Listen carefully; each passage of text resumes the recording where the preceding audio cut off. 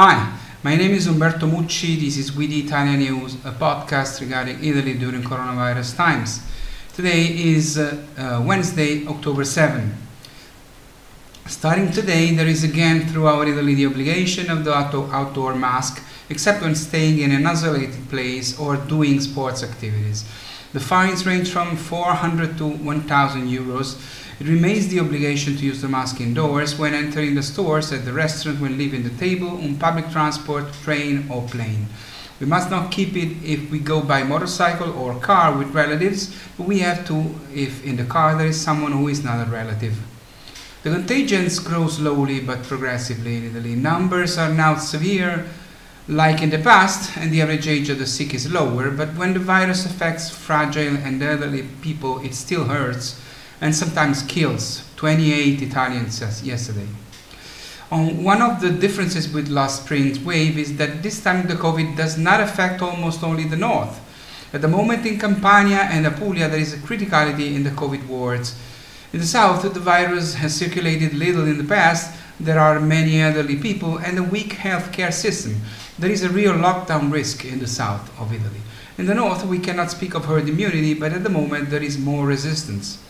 Here in Italy we are proud of the compliments that the world press has made to our country for how we managed the virus, but the problems are not few, and as often the problem is in Italian bureaucracy most of all. In mid-May the government allocated 1.1 billion euros to transform the intensive care beds organized quickly and precariously during the hardest months of the emergency into stations, permanent stations, that comply with safety standards and technological instrumentation necessary to assist the most serious patients. It's October. And since May, nothing happened, and while the government and the regions continue to argue about who should do what, not a single construction site has opened throughout Italy, and the same is true for the purchase of the technologies needed to make the intensive care beds work, while the pressure on our hospitals, albeit slowly, rises.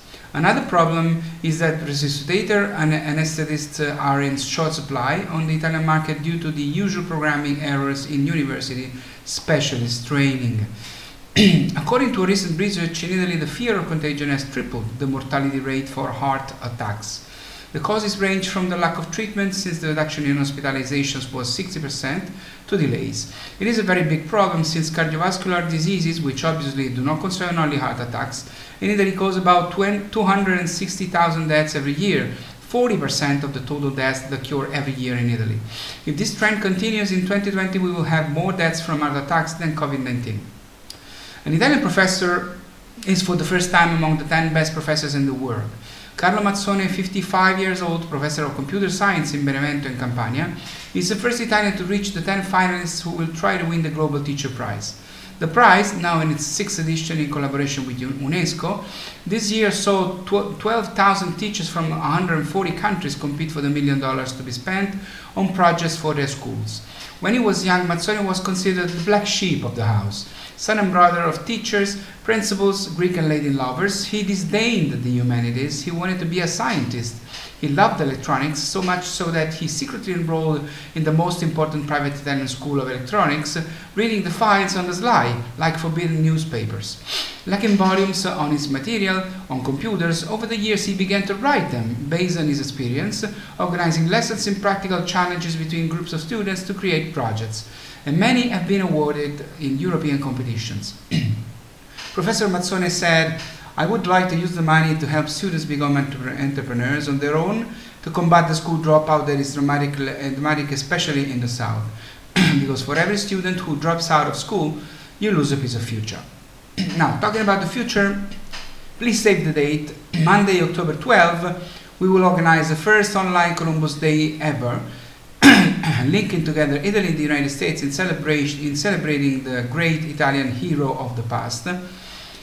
It will be broadcast on our social media channels, so on YouTube or on Facebook Live or on Instagram.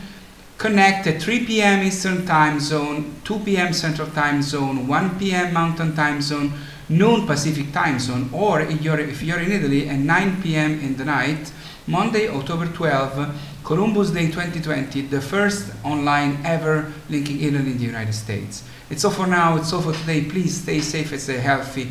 Take care of yourselves. My name is Umberto Mucci. This was We the Italian News. I'll see you on Friday.